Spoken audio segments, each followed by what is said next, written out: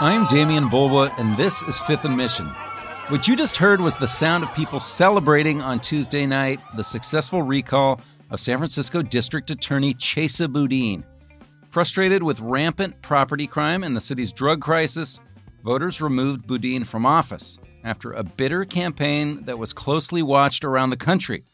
In passing what was Proposition H, voters decided they felt less safe under Boudin's progressive policies. But those were the same policies that had placed Boudin at the vanguard of a national criminal justice reform movement inspired by Black Lives Matter. So, why was the recall successful? Who will replace Boudin in office? And by the way, there were other people on the ballot Tuesday, including Gavin Newsom. My guests are Joe Garofoli. He's the host of the It's All Political podcast on Fifth and Mission, and Megan Cassidy. She's the Chronicle's lead reporter on the recall campaign. Thanks a lot for joining me, guys. Joe, I want to start with you. Once again, we have an election long awaited, and that at 8:45 p.m., what happened? It was a blowout. It was decided then. 60% of San Francisco voters said we've had enough of Chesa Boudin 2 years into his term. We have a map up on sfchronicle.com. If you look at it and you look at the neighborhoods, the only neighborhoods who voted against recalling him, Mission District, a little bit of Noe Valley, a little bit of Dogpatch, the Haight, the rest of the city almost resoundingly said, get out. Now, Megan, what happens now? He obviously doesn't get removed immediately, Chesa Boudin, because the election hasn't been certified. But what's next? Right. He will leave pretty soon, though. As soon as the election is certified, he will leave within 10 days, likely bringing a lot of his most loyal staff with him. That includes a lot of public defenders that came over to his office. And so that's unclear where all they're going to go. Unclear what Boudin is going to do. We don't know if he's going to try to run again. He has not commented on that. We did ask him tonight if he's going to run again. Yeah, he has not commented on that yet. But so after he leaves office, Mayor Breed will choose his replacement. Megan, there was also another proposition on the ballot, Prop C, that would have changed the rules of recall elections in San Francisco. That one failed. What does that mean for Mayor Breed's choice here for district attorney? Right. So that was Prop C. That would have thrown a huge wrinkle in what comes next. So now Breed will do what she was really expected to do, which is appoint the next district attorney. And that district attorney, because Prop C failed, will be able to run for the next general election. And Joe, you always want, as a mayor, you want to appoint someone that can win the next election, right? You do, but you also want to make two appointments. And so I'm putting my cards on Catherine Stefani, supervisor, arguably one of the more conservative members of the Board of Supervisors. And we're using our air quotes here for conservative, moderate in San Francisco standards, probably progressive in the rest of the country. But if she were to pick Megan, right? If she were to pick Stephanie, then she gets to pick she not only gets to choose her district attorney, she gets to choose another member of the Board of Supervisors who is friendly to her. Yeah. So that's a twofer. No politician can turn down a twofer. But Megan, you've written about there being a lot of turnover at the district attorney's office. Chesa Boudin said it was normal. He said it was part of the Great Resignation, and also that he needed to clean house a little bit. I mean, are we expecting a district attorney to come in now and have to turn over the office again? I think we are. I think that a lot of people came to Chesa Boudin's office because of the changes that he promised based on his platform. And, I think some of those people will go back to the public defender's office. Maybe others will stay. Certainly his most loyal lieutenants are going to leave with him. But yeah, I mean, if Catherine, Stephanie, or whoever comes in, I think that they're going to be bringing their force in with them. And I mean, Megan, you just had a big exclusive story last week where the district attorney's office is investigating an old police killing of Luis Gongora Pat. I mean, there's going to be some big decisions for the district attorney who comes in to replace Boudin. Right. Yeah. I mean, not only that one, but there are still currently 8 pending cases right now against officers in San Francisco, 2 in Alameda County, that the next district attorney is going to have to decide whether to change course, see them through They can also, bring down the charges, maybe let them plead to something of a lesser extent. But I think that actually, rumor has it that a lot of these officers that haven't had their trials yet were holding off for this very moment, thinking that the next district attorney, if Boudin is recalled, would certainly give them a better shake than Boudin would. And Joe, a lot of decisions in that office, right? I mean, Chesa Boudin, this has not been an office that's been conservative over the years, but still Chesa Boudin on things like 3 strikes, charging juveniles as adults, et cetera, et cetera. This is an office that was pushing the envelope of progressive reform, and it's now going to be under the spotlight in a big way. Right. And some of the other people who are possible contenders to replace Boudin want to roll those things back. Gang enhancements is another one. A couple of the Joe Alioto Veronese, he wants gang enhancements. I think if he were to be elected or appointed a district attorney. Megan, it goes back to if someone comes in and they have to make all these changes that Damien said, and San Franciscans think they voted for change right away. Are they going to get change? Part of Boudin's problem was, he said, well, it took me a while to get up to speed and how to run the office. I was coming from the public defender's office. I had never been a district attorney before. I mean, are we going to get change right away? I think certainly not. But one thing that, may come of this as a intended, unintended consequence is that, as I said before, there is probably nobody in San Francisco that San Francisco police hate more than Chesa Boudin right now. By default, anybody who fills that position is going to have a better relationship with police.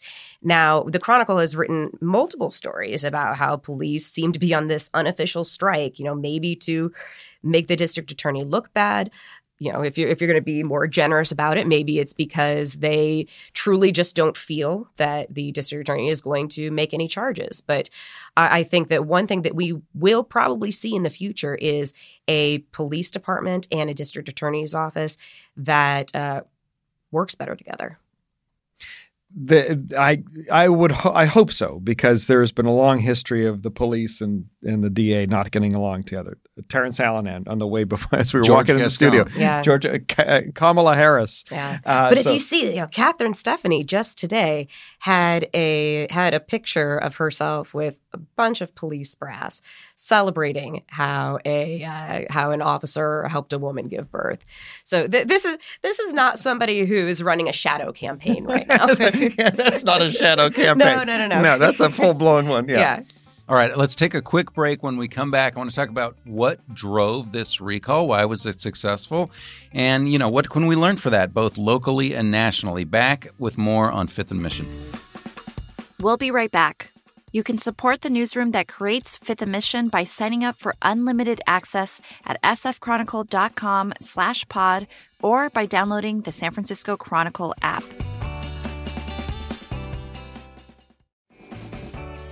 I started this campaign about 14 months ago, and I joined it because I knew that San Francisco was in trouble, we needed change, and that San Francisco would support a Democratic-led campaign to bring about a city for San Francisco. That was Mary Jung, the chair for the Yes on H campaign. That means they were in favor of the recall, speaking at Tuesday's campaign party. Joe, why was this recall successful ultimately? And not just successful, but decisively successful.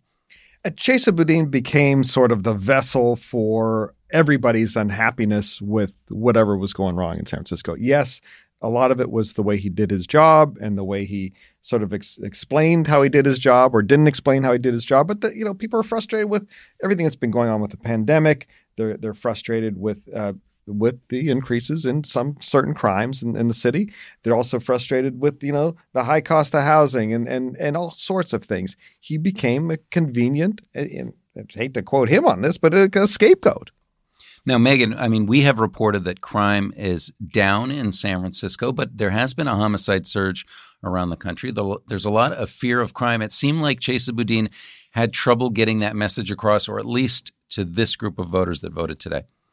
Right. Yeah. And, while there is a homicide, I guess, rise in San Francisco, it's really dwarfed by a lot of other spikes across the country. And one thing that I think is kind of interesting about San Francisco's recall election is that homicides kind of didn't matter. There was really weren't anybody talking about that. What San Francisco voters are concerned about are burglaries, smash and grabs, drug crimes. Homicides in San Francisco really are, it's kind of a non-issue unless somebody who just committed a homicide had been arrested earlier and was perceived to have gotten some sort of a sweet plea deal or released before they should have been. And a lot of what drove this recall was this case, the McAllister case, right. We call it, right? The big New Year's Eve crash. What happened? Was Chesa Boudin ever able to shake that off? No, he wasn't. That was really what kind of set in motion this just familiar trajectory of what would happen anytime somebody committed a major crime in San Francisco. There would be a rush to see if that person had been arrested in the previous year, two, really just to see if anything had happened with that person in the criminal justice system since Chesa Boudin had been in office. And unsurprisingly, a lot of them had been arrested before. Most of the time it had been for a much more minor crime. But it really just fueled this perception that anybody that is touched by the criminal justice system with Chesa Boudin in charge is going to be freed and allowed to go commit other crimes. That, of course, was a case of a couple of pedestrians who were struck and killed in a crosswalk in San Francisco. The defendant, who still needs to go to trial, it turned out that he'd been arrested several times before this wreck, and Chesa Boudin's office had not charged him. But, Joe, I want to ask you, I mean, was this a case that was fought locally, or was this more about this larger, broader national movement about reform? It was fought locally, but it's going to be interpreted nationally. Now, we've reported that, of course, there was a lot of Republican money that went to getting this onto the ballot. There was Republican money that fueled part of the recall. But as the people who voted Chesa Boudin out of office were Democrats. Republicans are only 7% of the registered voters in San Francisco. They can't even fill the ballpark, let alone recall anybody. So, but it's going to be interpreted nationally as the death of criminal justice reform. It will not be the death of criminal justice reform. Criminal justice reform is not going anywhere in San Francisco, but it will evolve a little bit. I think it's, and we had a conversation about this earlier on our Twitter Spaces. It's not going to go away but it's going to evolve into something where there will be more police on the street.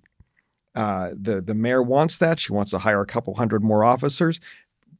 What the challenge is going to be is, can you have criminal justice reform and still have more police on the street? And I think that's something that San Francisco is going to try and have to figure out how that works. Or does it work? Can you keep an eye on police? Can you have oversight on them? Can you do all these diversion programs at the same time as you have more folks in uniform on the street?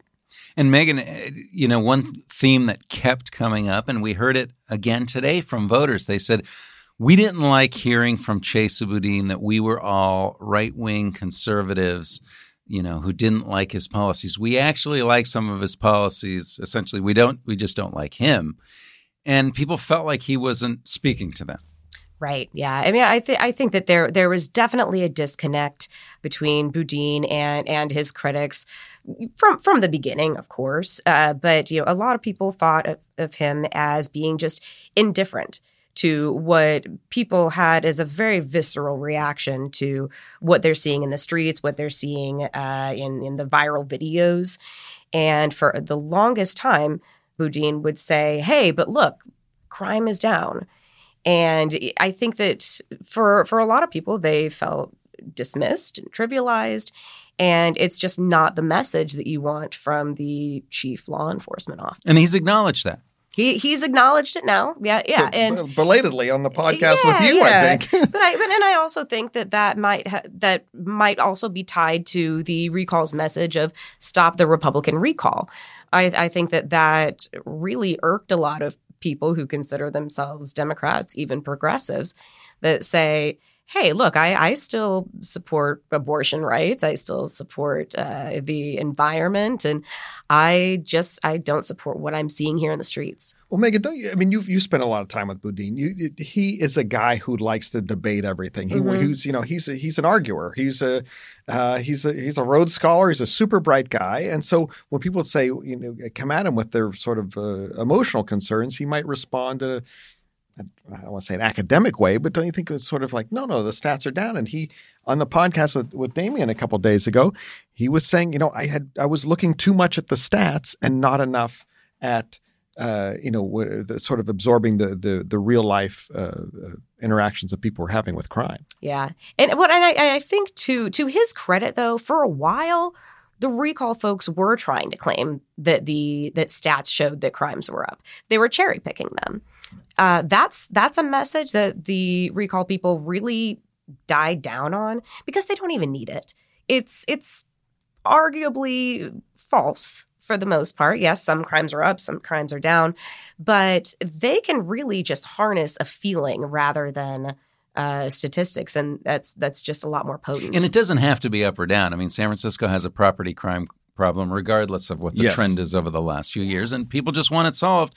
Someone has to fix it, and the issue now is who's going to fix it. We don't even know who the next district attorney is going to be, and we don't know what their policies are going to be. And one thing that's going to be the same is that when San Franciscans wake up tomorrow, they're still going to have the same police force. They're going to have many of the same prosecutors for now, Megan. They're going to have the same mayor.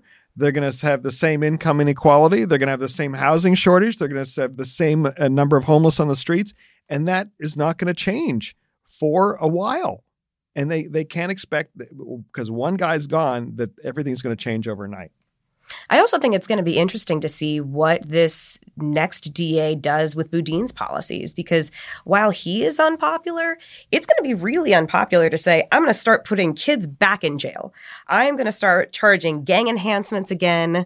I'm going to 3 strikes. Yeah, I'm going to dismiss the charges against these officers who killed people. I mean, I think that there is a new wave of backlash coming to whoever fills that spot. What do you think what will be popular or more popular is arresting street level drug dealers? Because that's what obviously that's more of a low hanging fruit, correct? Well, yeah. There is, though, a lot of things that Boudin's hands are really tied on in that case. So the state, for instance, one of the things that his critics have mentioned is that Boudin's prosecutions of low-level drug dealers, he actually does prosecute 80% of them. But what happens usually is they are not held in jail. They're released right away, back on the street, and their charges end up, in a lot of cases, being pled down to something that is not a felony. And for people who are here from another country, which makes up a lot of the drug dealers, it allows them to avoid deportation. That part is a state law. That is something that prosecutors have to consider before they suggest a sentence.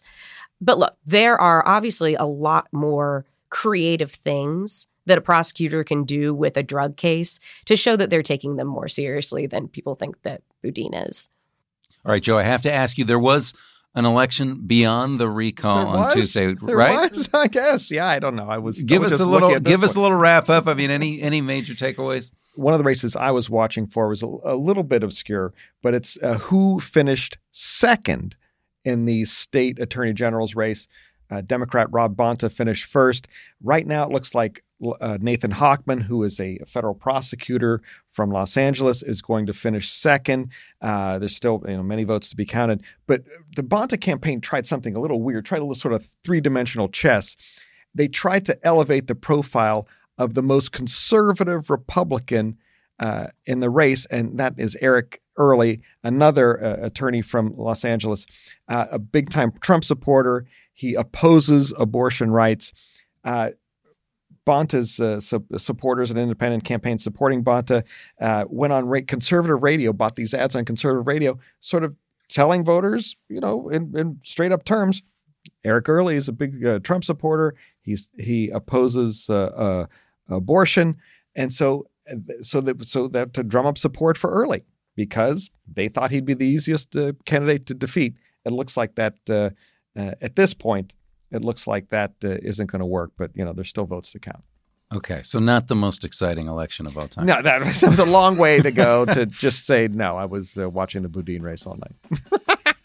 All right. Joe Garofoli, he's the host of the It's All Political on Fifth and Mission podcast. Megan Cassidy is a reporter at the Chronicle. It was the lead reporter on this Boudin recall. Thank you both for Megan, coming what on. are you going to do now? I don't know. What do I write about? Are you still employed? Yeah. What's going on?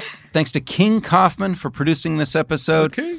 To Chronicle reporter Mallory Mensch as well. She's the one that got those audio clips for us. And thank you for listening.